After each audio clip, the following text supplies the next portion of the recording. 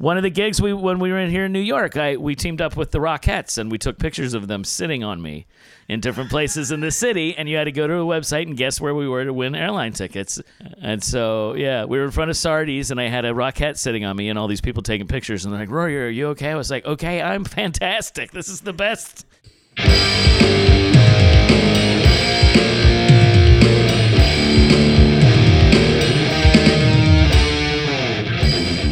Hello and welcome to the No Name NYC podcast. My name is Eric Vedder. I am the host of the podcast and the creator of No Name and a Bag of Chips, New York City's longest running comedy variety show. What can I tell you? The voice you heard up front was that of Rory Scholl, a very funny gentleman, and we had a great conversation with him. I enjoyed talking with him, and we'll get to that in a little bit. Shows coming up, No Name shows. The first show I want to mention, if you're listening to this podcast on the day it was released, that would be August 1st. And if you're listening to it in the earlier part of the day, you can still get to our show in the evening of August 1st. We have a No Name Super Story Party, co-hosted by the wonderful storyteller and author Michelle Carlo. We'll be doing that at the one and only Word Up Community Bookshop in beautiful Washington Heights. That's August 1st, 7 p.m. It is free. Among our guests that evening will be Adrienne Frost and today's guest, Rory Scholl. How coincidental. Hopefully you'll get this in time and be moved to come hang out and play with us. On Saturday, September 30th, we return to QED in Astoria. For those who were there or know anything about our last show, that was our first show at QED since pandemic, and that was amazing. The place was packed. And it was just such a great show and such a great vibe. Can't wait to get back there, but we'll have to until September 30th. That's when we get back there, and hope you guys can join us there. I'm going to be a guest at a storytelling show at QED in Astoria, and that's a themed show. The theme is my first summer vacation. I'm actually going to be telling a story about my first summer vacation in 27 years. This was a few years ago, but I had a long stretch where finances were bad, and I just couldn't afford to go anywhere. And I eventually got my shit together, and I went on my first summer vacation in 27 years. I'm such a New York guy, and that vacation was to Milwaukee, Wisconsin. First time in a vacation in a long while. That doesn't sound as romantic as, say, Paris, France, or Milan, Italy. At least on paper, that doesn't sound so romantic, but I'm here to tell you that in reality, it really is nowhere near as romantic as Paris, France, or Milan, Italy. I went there to see somebody who was very dear to me, and I had fun exploring in the Midwest. I had never been to the Midwest in my life, and there were similarities to New York, and there were vast differences. I will say this. I went to a jazz festival there, an outdoor jazz festival. I love jazz. I was really excited, and the guest turned out to be a short blonde woman who played ukulele, and I guess she was good, and the band was good, but just suffice to say that jazz in Milwaukee is different. Anyway, I hope you can make our storyteller shows first Tuesday of every month at Word Up Bookshop. We got a great conversation with Rory Scholl coming up. We'll get to that in a minute, but first, a word from our sponsor. Get away to Green Bay.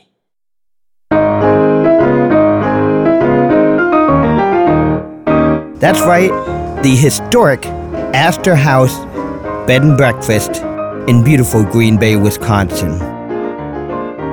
Now, I don't know if you've ever been to a bed and breakfast before, but the breakfast at a lot of these places tends to be like a mini box of cereal or some questionable fruit, things of that nature, a piece of toast maybe with some butter. But not at the historic Astor House Bed and Breakfast. Your innkeepers, Tom and Linda Stieber, will provide you with a delicious, absolutely world-class breakfast every single morning. They will also make you feel welcome in any one of their 5 luxury accommodations, all of which have a private bath and some of which have their own jacuzzi. If you want to know what's going on around town, Tom and Linda will let you know about any special events, and they'll also make recommendations for you to any of the wonderful restaurants in town. So you can't beat it. Go. Go now. Go. Get away to Green Bay For more information or for reservations, go to www.astorhouse.com. That's ASTORHOUSE.com. Get away to Green Bay.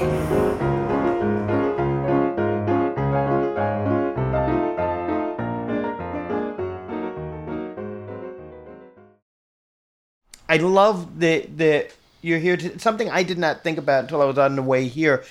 Today is actually, as we are recording this, it's actually the first anniversary of the release of our first podcast episode. So you're here on the anniversary. So I knew that. I totally knew that. Yeah. Don't let him leave here without dropping off a present to show respect. So, dude, on this the day of my daughter's podcast. All right. I have to ask you. I was trying to think, could you, through the years of doing our shows, you've done like a billion different things. I was trying to remember I know where we first met you. It was through Lee Allen Barrett. Right. Yeah. What's the first thing you ever did at a no-name Our show? magician Pembroke friend. and Lou? We know way too many magicians, by the way. I don't know how many magicians you know, but I know too many magicians. Right?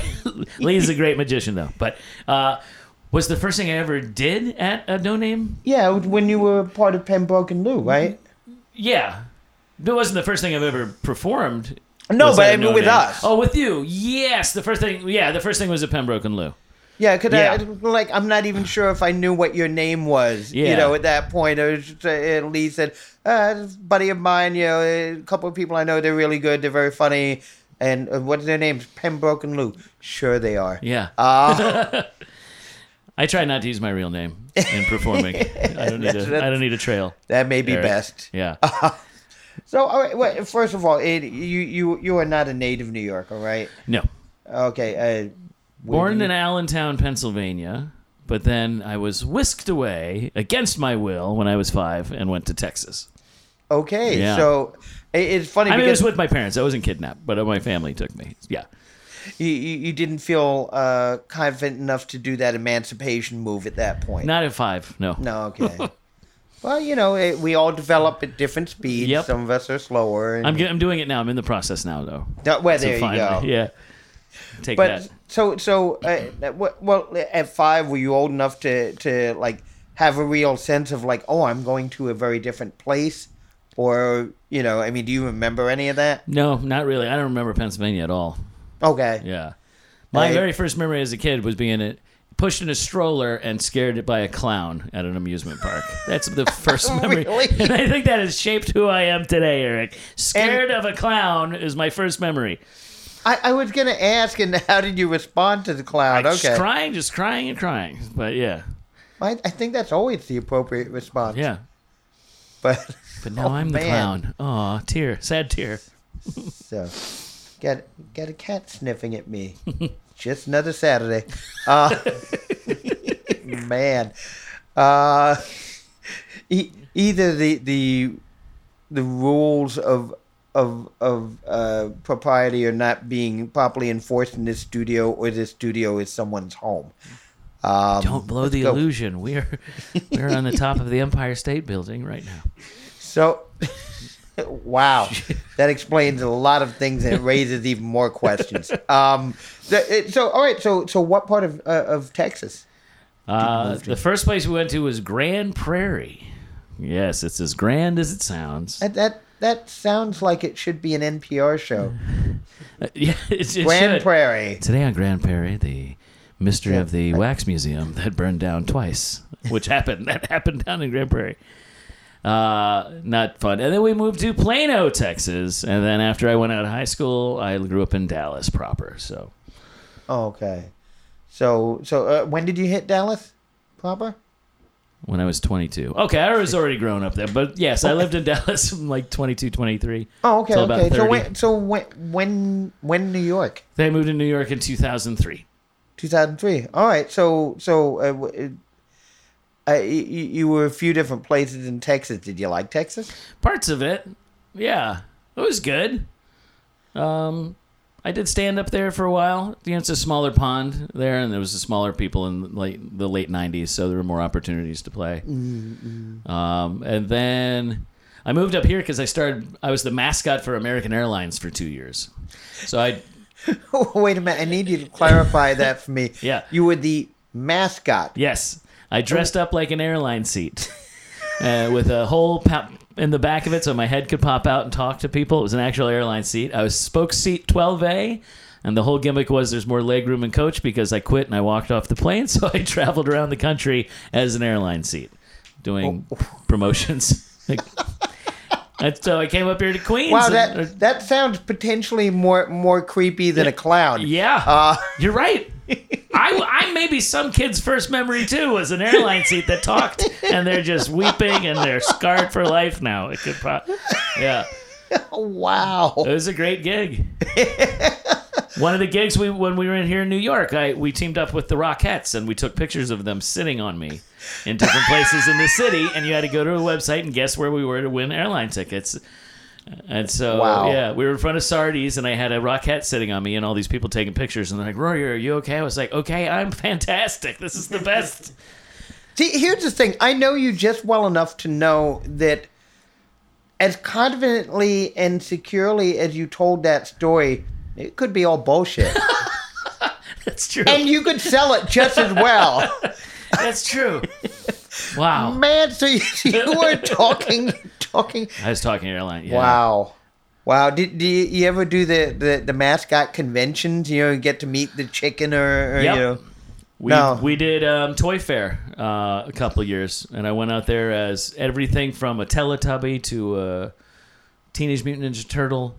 All while wearing the same costume? No, different costumes. No, I was those costumes. Toy Fair every year, and then they have like a toy parade, like a mascot parade outside of the Javits Center. So I've met some mascots. Oh yeah. So I see, now I'm fascinated. It's going to be an hour talking about you being a mascot. Yeah. So the costume is like your whole head cut out. It's for the airline seat, it was just picture an airline seat, but where your head would go, there's a hole there for my head to pop out. Okay, yeah. So, meaning you're not looking through some badly affixed goggles, right? In no, a there's tiny not hole. A mesh thing. You can actually see my face because I had to do a lot of talking and. Yeah. But that also means that you could at least see where you were going, even if it was awkward to move in the costume, right? Yeah. Yeah, I've done so much mascot work though, Eric. I am working on a one-man show right now about the mascot work. It's the working title is "Your Kid Is Hugging Me Too Hard: Tales of a Mascot." Wow. I'm working on that. So yeah, so many questions. So when you were growing up in various parts of Texas, what? When did you first get the impulse to perform? Did you always want to perform or? Yeah, well, up until about fifth grade, I was a model student. I got straight A's. I got a trophy for having straight A's up until fifth grade, and then once I hit sixth grade, I realized school was bullshit. So I took a turn and I joined theater arts. That's what you do, or theater in Texas. It's theater, right? Yeah. And so I just started doing doing plays, and then right out of high school, I just started doing stand up instead of going to college. I almost went to culinary school, but then it was a toss up between that. I was going to go to Boston and go to culinary school, but then I did my first open mic, and I was like, oh no, this is much better. So, had stand up been a goal or something you aspired to for a long time at that point? It came out. I was in a band for a while, and I liked playing music with friends, but I liked talking to the audience in between songs better. So it's like, okay, we'll just They're like, you're not taking the band too seriously. Let's, So it's like, all right, I'm gonna go do some stand up. And well, all right. So let me ask you this, because I'm trying to construct a picture here, and I'm thinking like, all right. So you got the music, you got the stand up, you got the theater.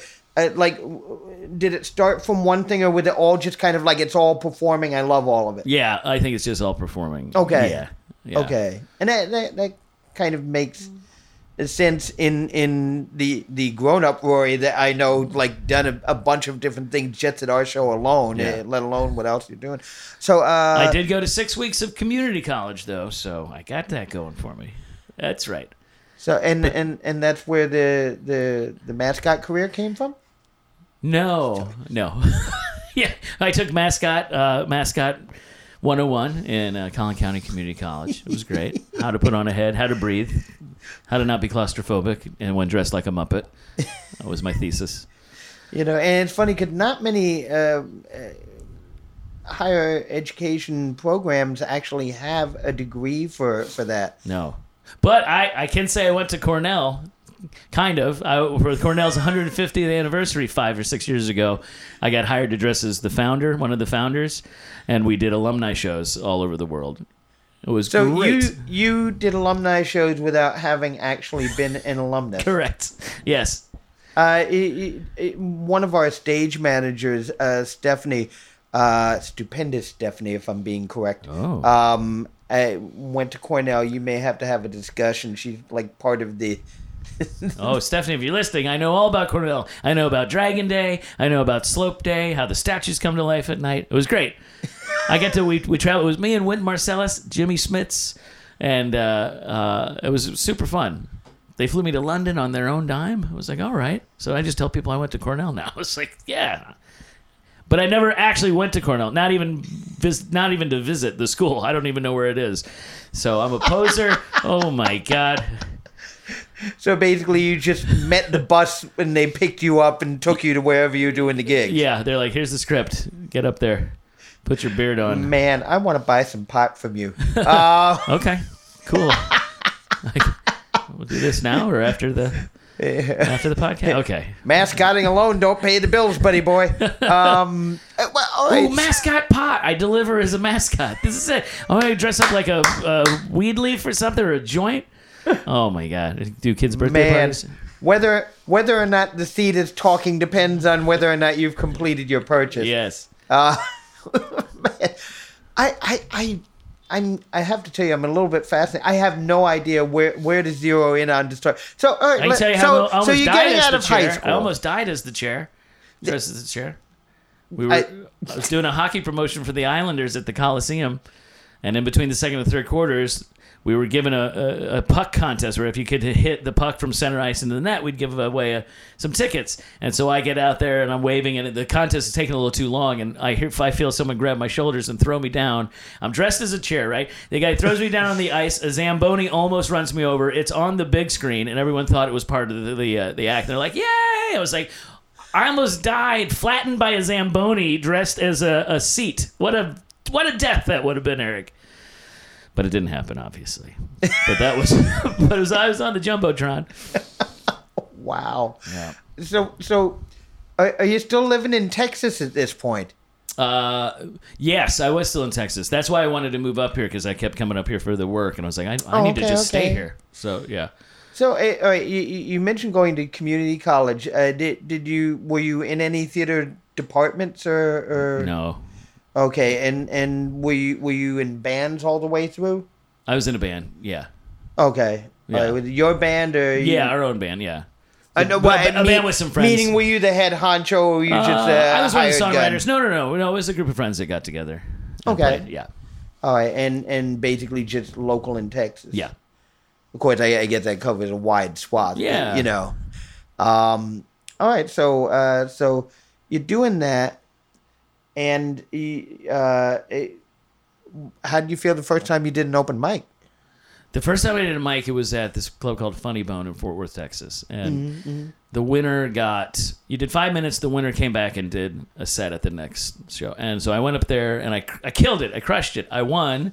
It was fantastic. I was like, oh, this is great. This is what I'm doing. So I got invited back to do 15 minutes the next week, and I bombed so hard the second time because I blew through my 5-minute set, and then I was like, oh, I have 10 minutes to do nothing. I saw it was awful.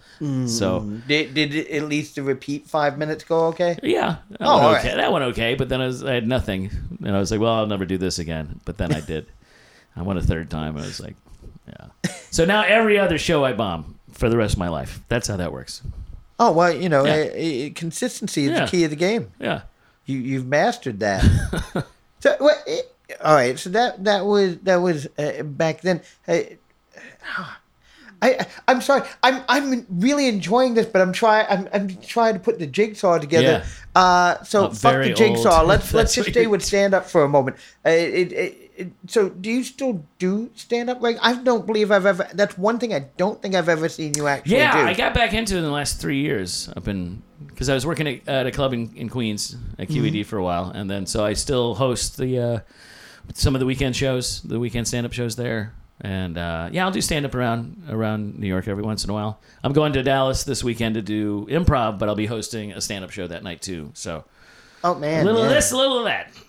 Yeah. And how about music? What are you doing with music these days? Music, I do musical comedy with that. This I'm aware of. So I have Pembroke and Lou was our first one. We were protest singers. If you don't know, with Elizabeth Blue, she was lovely. Oh, you know what? Yeah. Before we go down that path, back up a little bit. So you're done with community. Did you get out of community college, or you just stopped going? That was it. Yeah, that one. I just stopped going. I'm well acquainted with that. So I took it to another level. When I stopped going to City College, I actually had my name in the program for the graduation. So I pulled off the hoax, just didn't get the degree. Oh, nice. Yeah. Story for another podcast. Yeah. But anyway, so when you're done with that, do you have a plan? Do you, in both in terms of where you're headed, but also like on what you want to do, or just doing whatever comes along? Yeah, no plan, just whatever come along. Yeah, I didn't like the college, so I didn't do that. I like stand up, I did that, and then I was to make ends meet. I was a short order cook at a grill by college, and that was fun. But I didn't go to. Was the that college. like at a college hangout? Yeah. So you knew the people who were coming in a lot? Yeah. Mm-hmm. Yeah. And hey, can we get a free burger? No, go along. Oh no, I gave it away. For some reason, they gave me keys to the place after 2 weeks. I was like, this is a huge mistake on your part. Yeah. Clearly. Yeah. Oh man. So how long did you have that job? About almost a year. Oh, all right. Yeah. That's not bad for a racket like that. Yeah. So, but I was the first one in, last one out. Or first one in the mornings, and in the night I'd open up for my friends and we'd have parties and we'd drain a keg and eat beers, and then I'd just put it back on the list to order. And I think the statute of limitations of robbery are off, right? This is like this was 2000 and early 2000s. So, but just take good care of Miles, because he'll probably be doing the editing for this one. So, as long as the checks. Long as the check clears, there'll be no problem. Miles, what's your Venmo, Miles? It is it is at blackmail. All of this happens on the week when producer Gary is not around. It never would have happened if. All right. So anyway, so you work in the short order. What other jobs did you have in Texas? Oh. Well, I waited tables at many, many places. Mm-hmm. More mascot work. I was dressed up like a fuzzy What was your heart. first mascot gig? The first one was there was a bottled water company called Valver, and their motto was a cat, and so I was a cat. Valver the cat walking around at the operas in the park in Dallas, passing out free bottled water. That was my first mascot gig. All right, I'm sorry. I don't mean to be looking at things with a fine-tooth comb here, but that is a beautiful, beautiful picture. Oh, thank you. As a mascot, dressed in a cat costume, passing out water to people at the opera in Texas. That's it. Dude, right there, that's a career there. That's a Netflix show right there. Man. Valver. On the next Valver, someone's thirsty watching Madame Boheme. I don't know. Is that an opera? Madame Boheme. That's what popped in my head for opera. I don't know. You are going to have trouble curating your life for the solo show that's got to come. Yeah. So that was your first mascot gig. Did you like it, or was it like? Well, yeah. I mean, no. It was the summer in Dallas, and I was dressed in a mascot costume as a cat. It was very hot. I didn't really like it, but I had all the free water I could drink. So, but it didn't deter you from taking other mascot jobs. That's true. Yes. Then I was a fuzzy heart for a Hallmark store, so I dressed like a heart. The joke was I have a heart on for Hallmark. Oh, dear God. Yeah. That was not their joke. That was my joke. They're like, please stop saying that. I was like, well, it's true, though. I have a hard-on for Hallmark. Come on in. And So you didn't get the gig in the copywriting department, is Correct. what you're saying.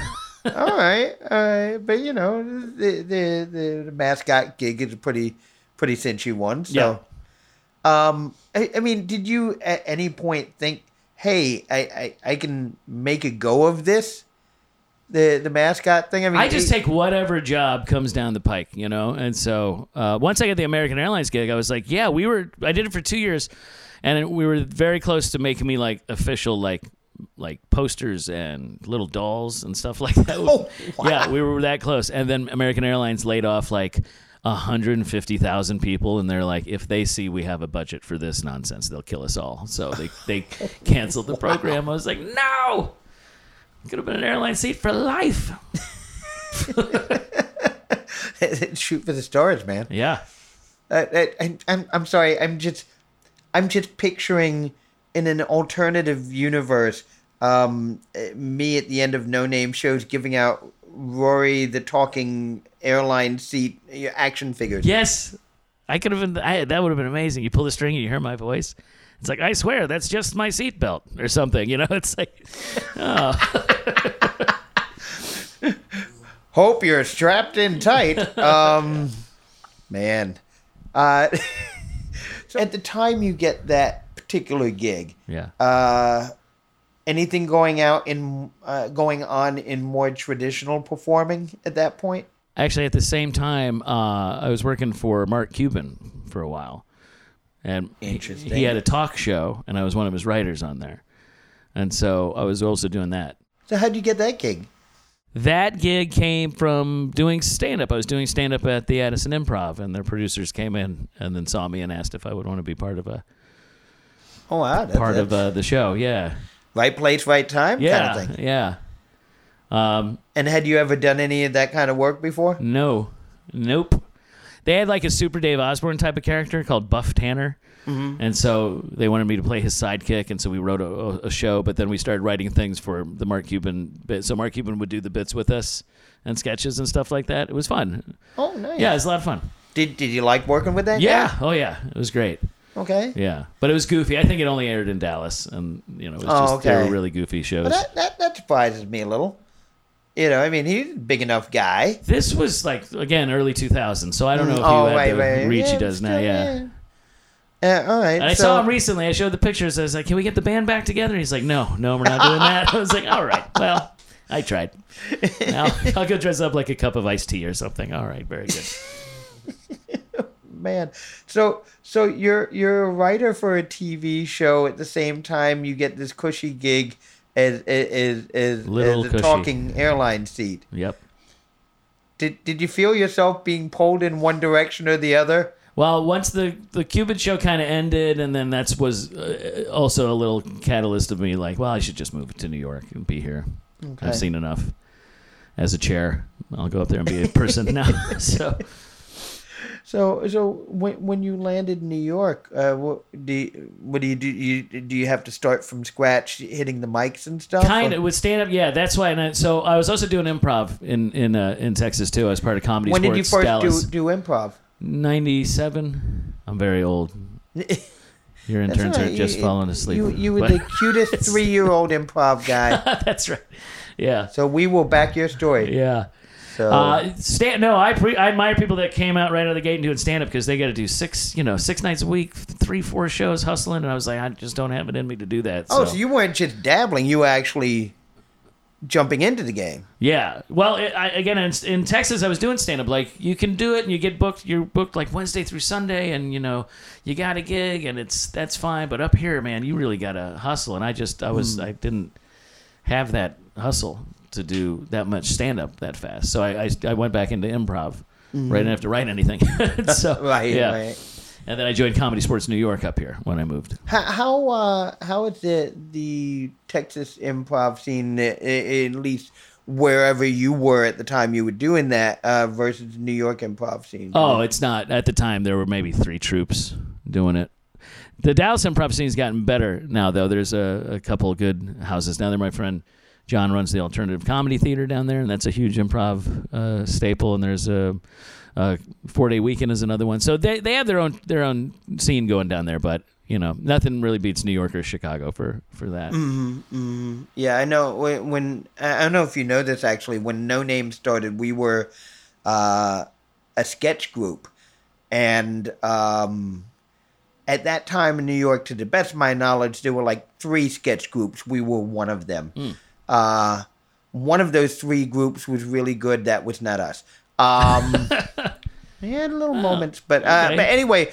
But the thing was, even then, 30 years ago now we're talking, you couldn't walk down the street without tripping over an improv troupe. Yeah.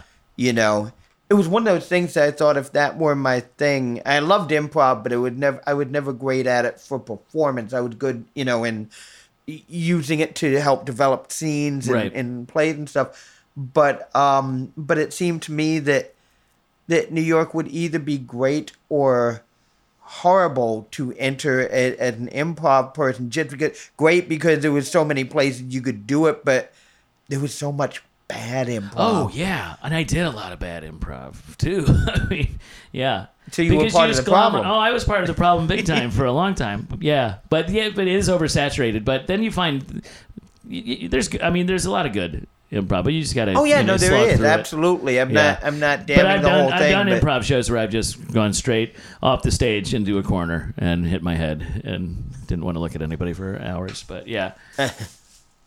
Well, I think there was a period when people were getting a little bit wiped out by the stand-up boom. I think people were like, hey, but now it's we can do improv, and a bunch of us get stage time at once. Mm-hmm. And I don't know about when this would have been before you hit New York probably, but there was definitely a time where aside from Chicago city limits and the scenes that ultimately developed at the Pit and what have you, it seemed to me there was a lot of what I called stand-up improv, like people who are bad stand-up comics claiming to do improv, which would really very contrived setups for them to do their unfunny stand-up jokes. I was in Chicago City Limits for 5 years, Eric. Chicago City. I love Chicago City Limits. Yeah, Chicago City Limits, and I'm heartened to hear that you were a part of them. I don't know what it was like by the time you got there, but when they were still pretty new in New York, they were. For me, they were the standard in the city at that time. Yeah, they were for a while too. They had their place over on First. In fact, when the woman who started No Name with me as a sketch group, when we were kind of like rehearsing with a crew of people at different people's houses, and we didn't know what we were going to be. We were thinking maybe improv, maybe sketch, maybe a mix. And we went as a crew to see Chicago City Limits, and we were kind of blown away. And we were young, so it was like. We stayed after, and some of those people talked with us, and we were just like, "You're so nice. You're these great performers, and you're talking to us." Little realizing that when I look back on it now, I feel a little bit silly because I'm born and raised in New York, so like I don't have a tendency to be super starstruck because you see people walking around all the time. Yeah. But for some reason, this was just like. These people who do these amazing things, and they're kindly talking to us while they're drinking their beer, which we may have paid for. You give them $20 for their show and everything. Yeah.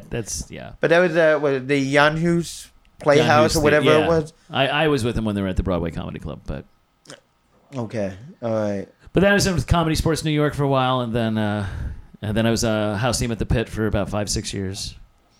So, well, all right. So let's talk about that journey for a minute. Because I know you're like fully immersed in the improv scene these days, and you teach and you do all sorts of stuff.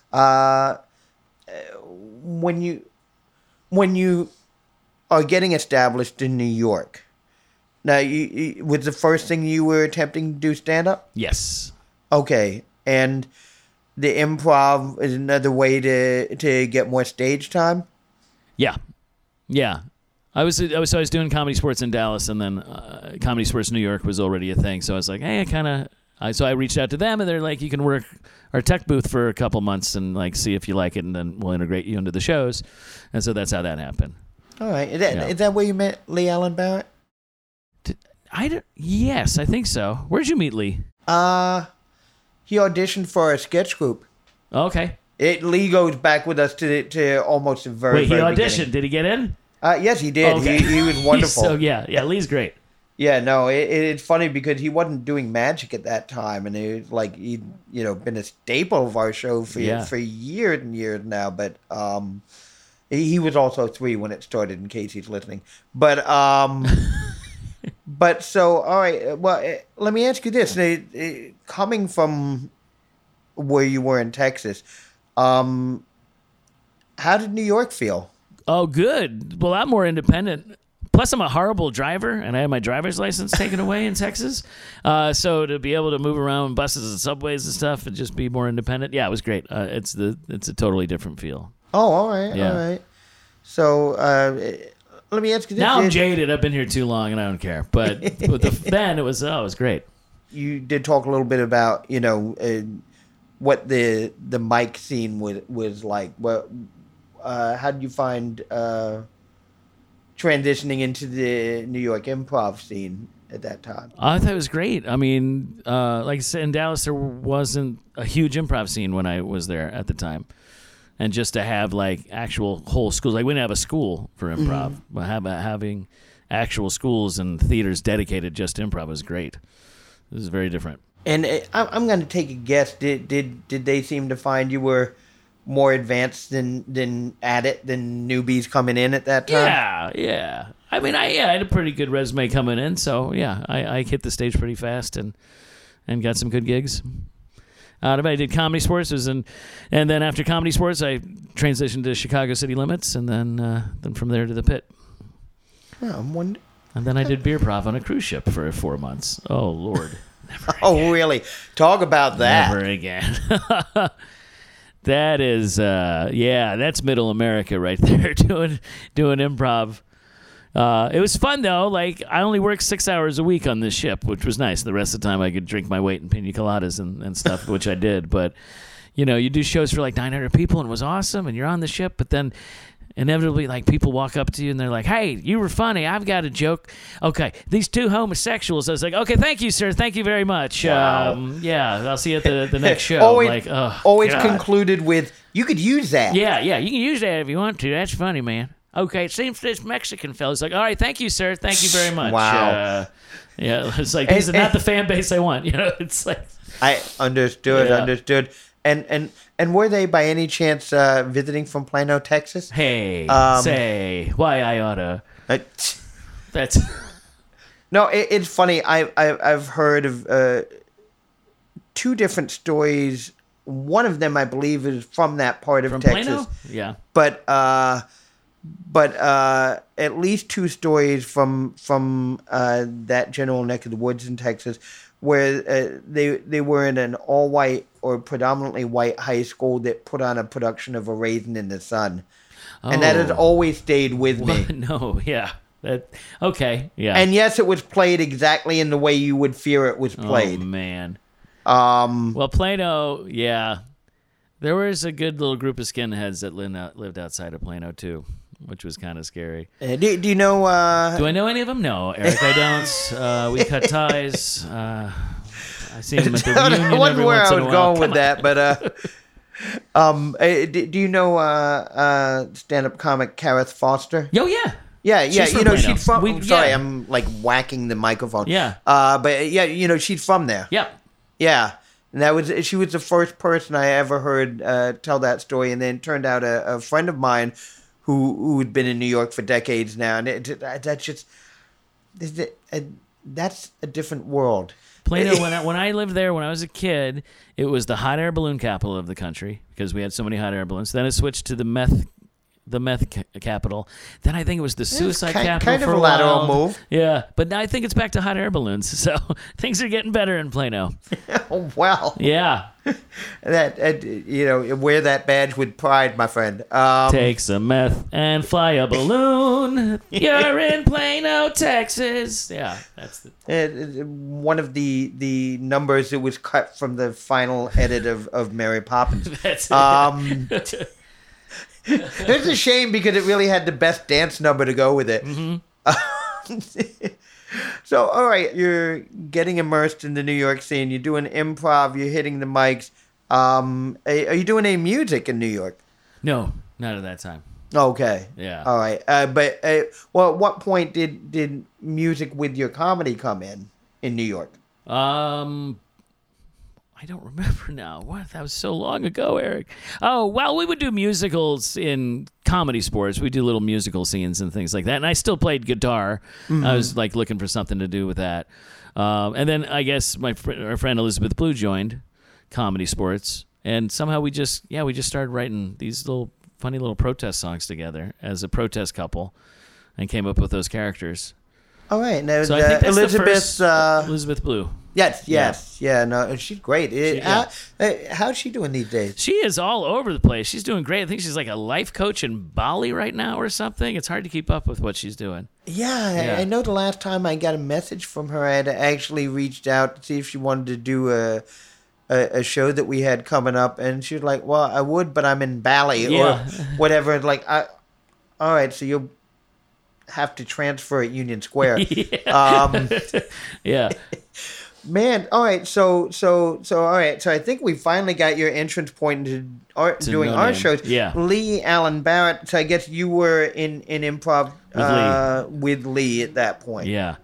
And he Lee's great. Lee's introduced me to a lot. Lee used to the St. Patrick's Party day, the parade party. Have you ever been to that thing?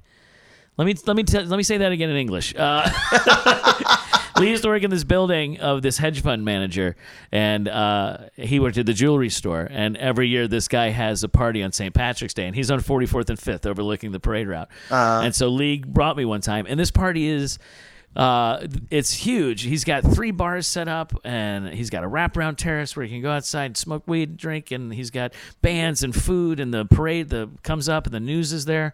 And so I've been crashing it every year since then for 12 years. I'm trying to bring more and more people, and I think they don't do it anymore, unfortunately. But at the very last time, I think he thought I worked there. This guy was something Hogan. He's a hedge fund manager, but it was the best, and so I have Lee to thank for crashing that party. Because at the end, Hogan was like, "Rory, I got to tell you some company secrets." I was like, "Sure, all right." He goes, "Don't tell anyone." I was like, "You got it, Mr. Hogan."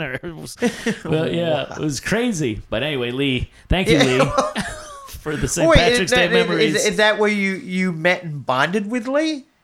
Well, we were in Or you should want to tell the story about going to the great St. Patrick's party. Yeah, Lee got me in the party. I just wanted to tell that story. Thank you. Shout out to Lee. Thank you. You can edit that out, Miles. That's fine. How long have you been waiting to thank him for that? I thank him every year I go. So, all right. So you're doing improv with Lee. Yes. And he's just like they used to do on Donahue. It's wow. I even felt that was a really old reference. Yeah, your interns it made me a little Donahue. uncomfortable to be around me. So all right. So you and Lee are doing improv, and Lee, by this point, No Name has transitioned from being a sketch group into the comedy variety thing that we've been doing. Yeah.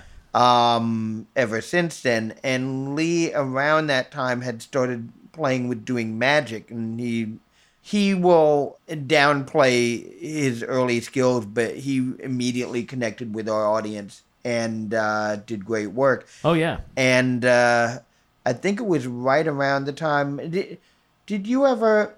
Do you recall? Was the first time you did our show? Was that at Mo Pitkins? That was at Mo Pitkins. Yeah. Oh, okay. Yeah. That was definitely the first time. So you dodged the legendary midnight show in the broken down building. Okay. Yeah. So yeah, we were only at Mo Pitkins only existed for like I think a little less than 3 years, and we were there for about a year. Okay. but we met some amazing people there, and he's my friend Rory, and another one of our they do this thing, and you guys were just hilarious from the get go. Oh. I mean, how much? Yes, you had these protest songs, but there was a lot of I presume improvised patter, right? We actually wrote it out more than. Oh, okay. Yeah. I hope that's not insulting or whatever. No. My meaning being that they seemed very off the cuff and very much we felt. Well, we wanted these protest singers to be protest singers who just didn't get it. Like one of our songs was about us selling protest signs, so it's like, I forgot about that. And just missing the mark completely on the big subject. So. Well, it was funny because my whole thing with you guys were so committed to those characters when you did our show anyway. Yeah. That I was very entertained. And I was a little. I walked away with like really no sense of who these people really are because they can't be the people who've just been entertaining us. You know what I mean? Yeah. That kind of thing. I mean, how many places were you guys doing that? Was it just something you were doing when you came by our place? No, we were doing it a while. We actually wrote a 45-minute short play that we put up at the Pit one year. And we'd do other variety shows. We'd have Pembroke and Lou like sit-ins and things like that we would host. That would be perfect. Yeah. Oh man, why it got tired and moved on, or? Yeah, I mean, I don't know. Blue is interested in doing some other stuff. Holy Jesus! Okay, that cat just scared. Eric, you didn't see it, but the cat just scared the hell out of me. All right, we're okay. The cat named ironic Cat. Since you've been in a cat costume before, you shouldn't be taking one of us. So what did the cat shake you down? It took my wallet. Wow. Damn it. Wow, that's calling the pretty... Humane Society. That's it. They're well trained. Yeah. Yes. You're not going to find anything in there. Oh, well. Blue moved on to do some other stuff. And then I did music. The next music thing I did was called the BTK Band. Did you ever? Oh, yeah. I remember you guys came through our show a few times as well. And they had nice, at least in my circle, they had a nice little following for. It was super fun. We had a really good run for about six years, and it was just storyteller. We had storytellers from the Moth. Peter Guerrero was the front man for us. He hosts the Moth a lot, which is a storytelling community. And then we added storytellers. We added other musicians. Then we started adding burlesque dancers, and then we would just do shows with a big bottle of whiskey and a plate of pot cookies, and once those were done, the show was over.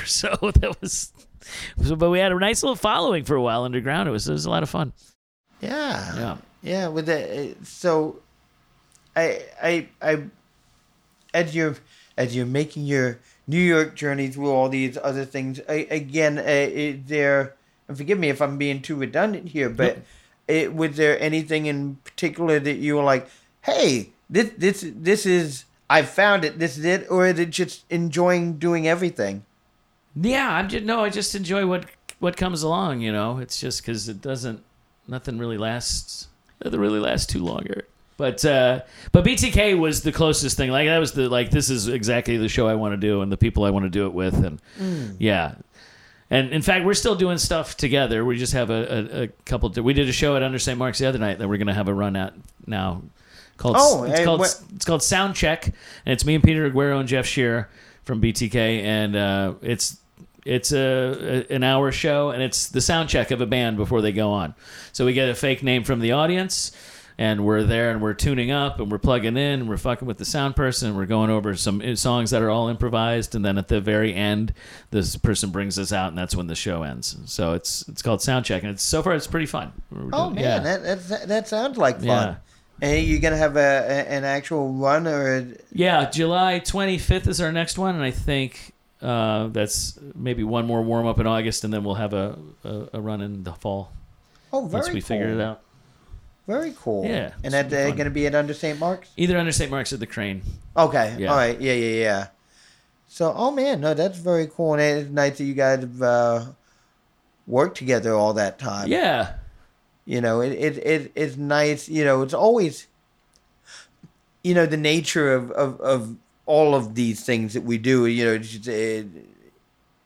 You make relationships and then they're gone. Yeah. And it's nice when you're able to hold on. It is one of the many reasons we love Lee so much. Like, Lee's been there, and it's like a little something that you can, hang stuff on. Yeah, that's fun. I mean? You've had the same experiences, and now you're back, Exactly. together and stuff. So you find that every once in a while, a group of people that you really like working with, and that's the people you stick with.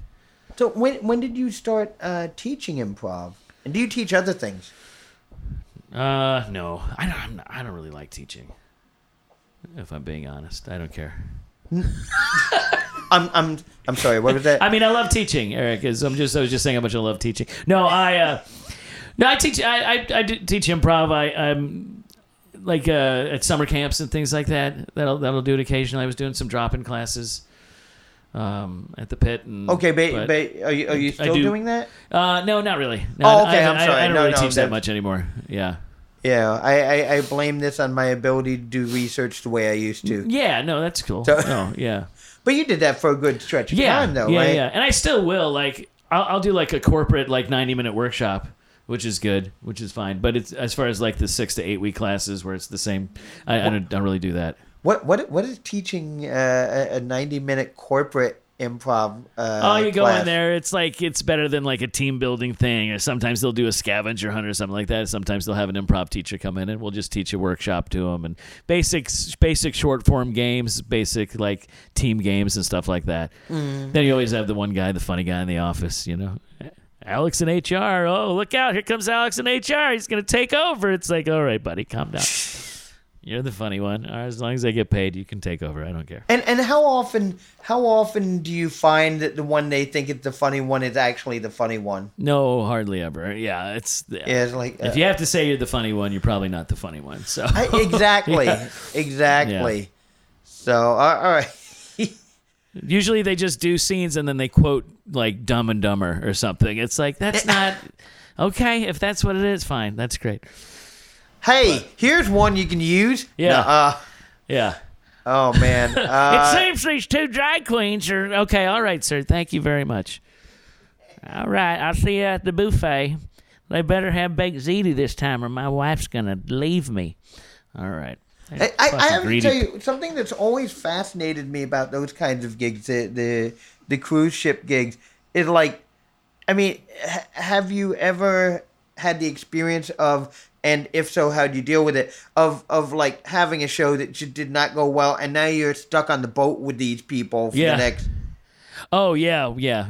It's like going on vacation with the audience that hates you. Well, this is what I'm saying. Yeah. Then you just stay in your cabin, and yeah. Hopefully, they won't come back to the rest of the shows. Looks like I picked the wrong week to give up weed and whiskey. Yeah, man. All right. No, you can find weed all over cruise ship. Oh, anyway. But let me ask you this: did you find that the pay that you received for that kind of a gig was worth the discomfort if it went awry? Oh, it was fine. I wish I would have had my own cabin. I stayed with a very nice comic. This guy Josh, he's a Canadian. I was the only American on the ship in the crew, and he was nice. But if we would have had our own cabins, it would have been a lot better. It was fine. All right. So, and it's weird because, with all the different things you've done at our shows through the years, I realize nowadays I largely, if I don't stop to think about it, I largely think of you as a storyteller because that's what I see you mostly doing nowadays. Yeah. And when I say what I see you doing mostly is like when I encounter you. But how much of what you do these days is storytelling? I'm working on storytelling a lot more than because improv, like I'm not associated with one theater right now for improv anymore because a lot of them changed guards or closed, and so storytelling is just something I can handle by myself. So I'm trying to get more involved in the community, doing more shows with Risk, and we were at Leslie Goshko's show a couple of weeks ago, and Yeah, that was a great show, by the way. That was fun. Carpe carp. Follow Rory Scholl to find out what that means. Carpe carp. We ain't got that kind of time, Yeah, just suffice to say, if you hear the story that came from, I think you'll walk away saying carpe carp. How did you first get into? I mean, I went to Pete Aguero from BTK, was in Chicago City Limits, and he was telling me about storytelling. He told me about The Moth, and he said, if you like stand-up, you should come out here. It's a little different. Like, it's more structured, and the audiences are nice. And so we went out to a Moth show, and I was like, oh, yeah, this is great. And so the first time I got pulled up, Ophir Eisenberg was hosting. Yeah, and so Pete and I were both doing the show. Pete got called up first.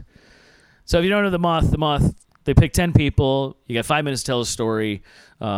The audience picks a winner, and the winner moves on to the Grand Slam, which would do a professional book show. And so Pete gets up there and tells a story, and the audience judges him, and he gets like a 9 on a scale of 10. And he sits down next to me, and I get called next, and he just turns to me, and he goes, "Follow that, fuckface." And I said, it's always good to do these things with friends. I know. He says, "Follow that, fuckface." So I get up, I tell my story, and I get a 10, and I win for the night. I was like, okay. That was great. I was like, oh, I love The Moth. This is great. Yeah. This is why you don't celebrate early. That's right. Yeah. So that was your first time doing it, That was my right? first time doing it. I was like, oh, this is great. And the storytelling community is so supportive in New York. It's really great. And everybody has their own shows, and everybody books everybody. I love it. I was going to ask because, with all the different fields you've navigated, is that your answer? Like, it would be the more supportive of the, say, as opposed to, say, stand-up or improv or... Yeah, I think so. Well, the improv community can be supportive, but it's very competitive. And then stand-up is a bunch of lone wolves, But the storytelling community, man, they're great. They want everyone to have a good show because they're going to book you on their show, and everyone's going to, and the audiences are really nice. And yeah, I dig the storytelling community. Well, it's funny because a couple of things I was thinking about. One is that I'm starting to hear a little bit more, and I'm not. I like to say I don't live in the storytelling world. I visit it regularly. I speak the language. I can get around without an interpreter. Yeah. But it's still a place that I visit, even if I visit it frequently. Yeah. But what I'm kind of hearing is that there may be some shifts going on in the storytelling community, at least in New York, where it's starting to get a little bit more competitive than it had been. And I was wondering if you found that at all. Because I'm not connected enough to really know, but it's just interesting to me to hear that because what I've always heard is much more of the picture you were painting, I still find it to be supportive. I know right now, and again, I'm not associated with any storytelling teachers or like groups that do that, like put out their own podcasts and teach.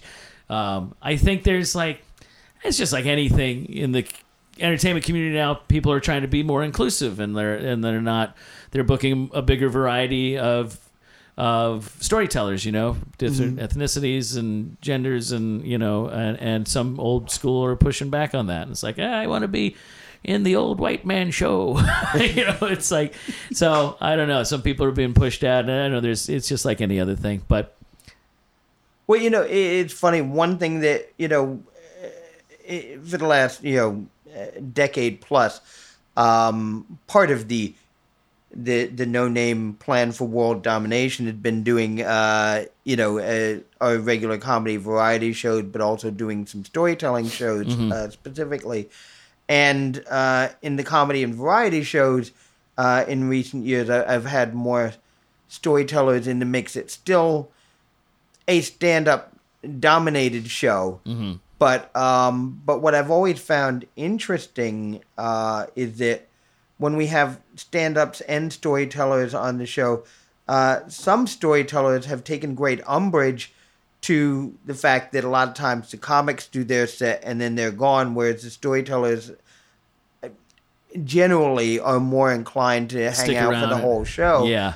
And, some people don't get bent out of shape about it, but sometimes the people who do get bent out of shape, I don't think realize that it's not. It's not that the stand-ups are inherently more fucked up or, self-centered or whatever. You can argue that way if you want to. I'm not inclined to. But the beast is different. Stand-up in New York, you're trying to hit as many mics on a single night as possible. Yeah, there's a good chance they're going to another gig. Exactly. Whereas storytellers, and this is something else I've heard has been kind of changing in recent years, but, the tendency is you go to do a show and this is your show for the night. Right. Yeah. As opposed to how many can I get in before 5 a.m.? Yeah. And I've had that discussion where people are like, well, all right, but no, still, but I don't like to leave a show, then don't. It's it's not a fuck you. It's just I got work to do and my work is taking me elsewhere. Yeah. Yeah. Yeah, you can't get hung up on that. I mean, that's. And I was wondering because it like everybody, my timeline gets fucked up by the pause and all of that with COVID, but it definitely the last few years, the first times I ever heard of storytellers saying, "Okay, I got to run. I'm doing a show elsewhere or whatever," and I was wondering if it was heading into a similar direction. Yeah. I mean, that'd be a hard way to go to be telling stories at 5 mics a night, Yeah, I don't think that happens. I think Now with an improv troupe, that's different. Like if you do an improv troupe and then they split, then you're the next troupe. Then you see 6 or 7 people standing up and walking out. You're like, that's a little that's a disheartening to see. But one stand up slipping out the back, that's not a big deal. Oh man, now let me ask you this because I'm definitely not immersed in the improv scene for performance. Mm-hmm. You're usually multiple groups in a single show, unless it's a group that is got enough of a following to do a standalone, right? Right. Mm-hmm. So is that a common thing where one group is done and 7 people walk out? No, that's what I'm saying. Not really. That's your improv set for the night. Yeah, but if it was to have a whole troupe get up and leave, that's a little different. So, but no, that doesn't happen that often. Okay. Yeah. You're oh man, because that would be fuck, I just go back to stand up. Fuck this, you know. I'll just go back to mascot work. I don't care.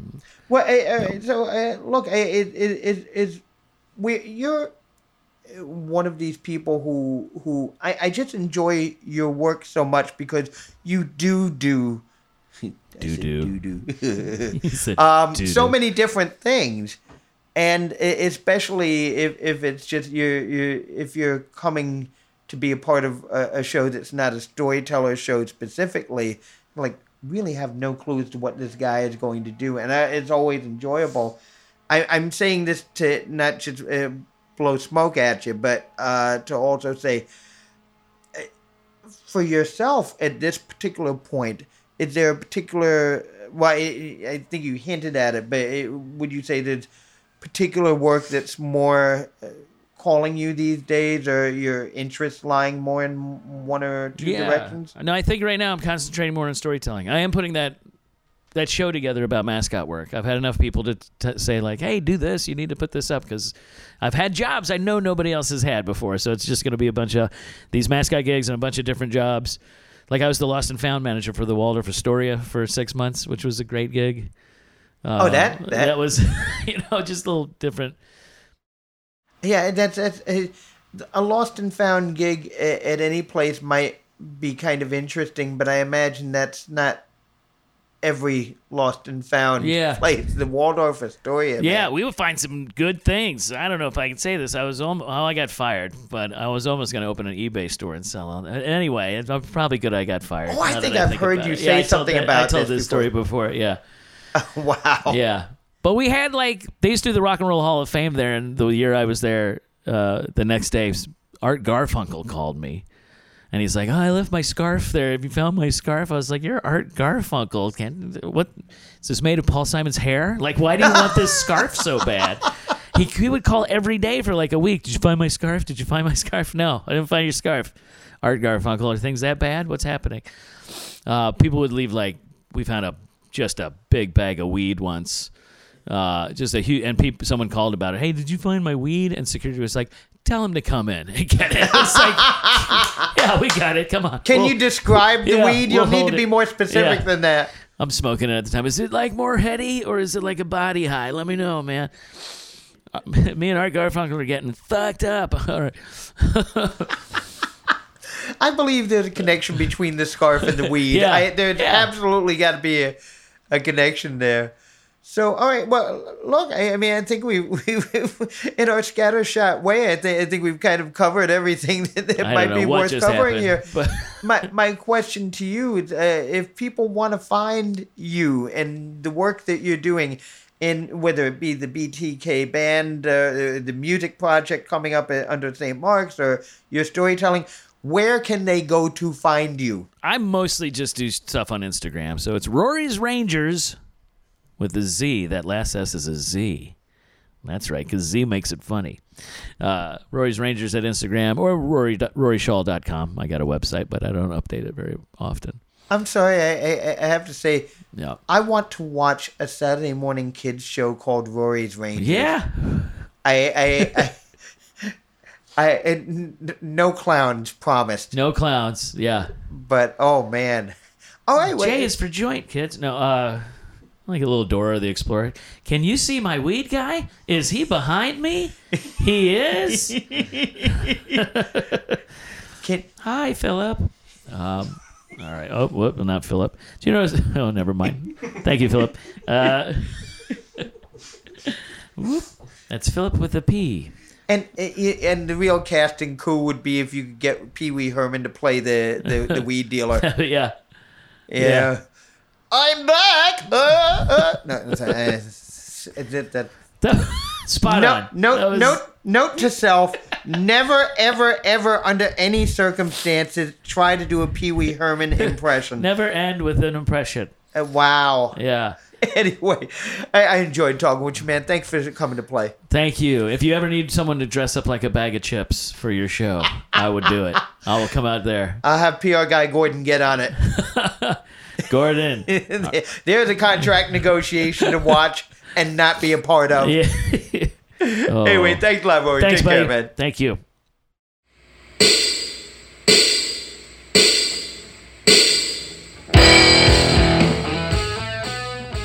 Man, I know I always say this, and what the hell else am I going to say? But it's true. I really enjoyed talking to Rory. He's a very funny guy, and I just always enjoy when we're able to get together. So I hope you guys enjoyed hanging out with us. Before we go, a couple of things. First of all, the people who make this happen. Our producer, the one and only Gary Hardcastle. Opening and closing music is written by King of the Hill, Courtney Hill. Additional sound recording and editing by Miles Mix Appeal Blue Spruce. And a quick tip of the cap to our production assistants, Stanley Resio and Jeremy Pueo. Thanks, guys. You all help make this thing happen to whatever degree it actually happens. It's entirely because of you guys. What can I tell you? That's pretty much it. We always like to leave you with some music. Today we're going to leave you with music from our old friend Miles Blue Spruce and his band, the cleverly named Blue Spruce. This cut is called All Alone, and I hope you guys enjoy it. Until next time, take good care of yourselves. Come on back. Continue to play with us. Continue to play with yourself. Well, that sounds weird. You know what I mean. I'm saying enjoy life. Thanks for being here. My name is Eric Vedder. I love you all.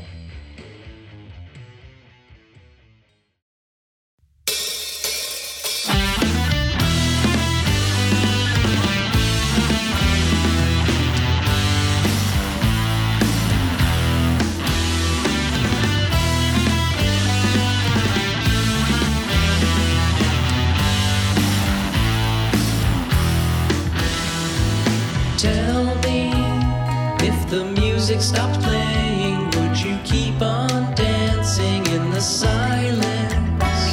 And tell me, if the lights went out, would you still be afraid of casting shadows?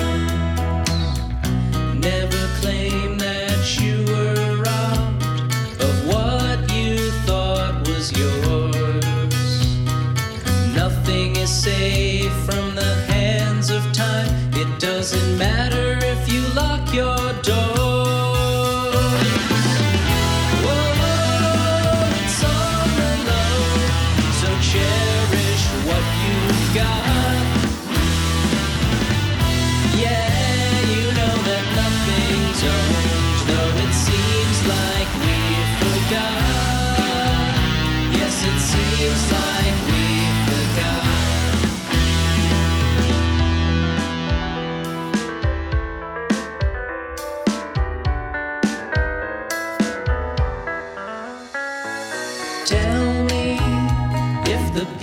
stopped caring, would you keep on sharing your creations?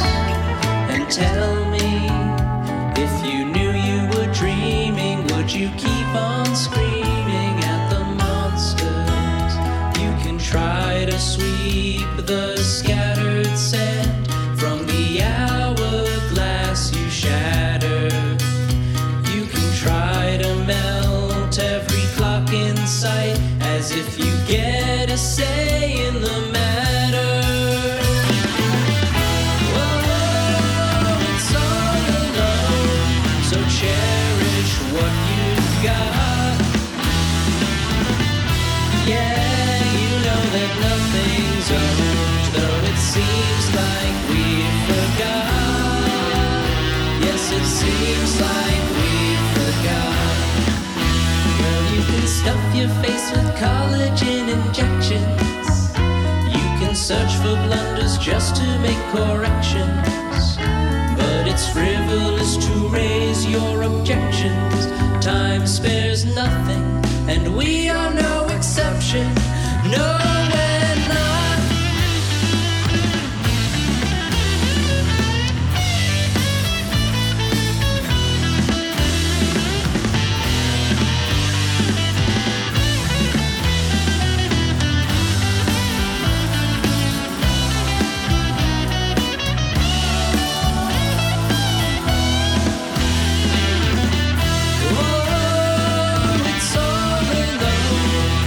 Cherish what you've got.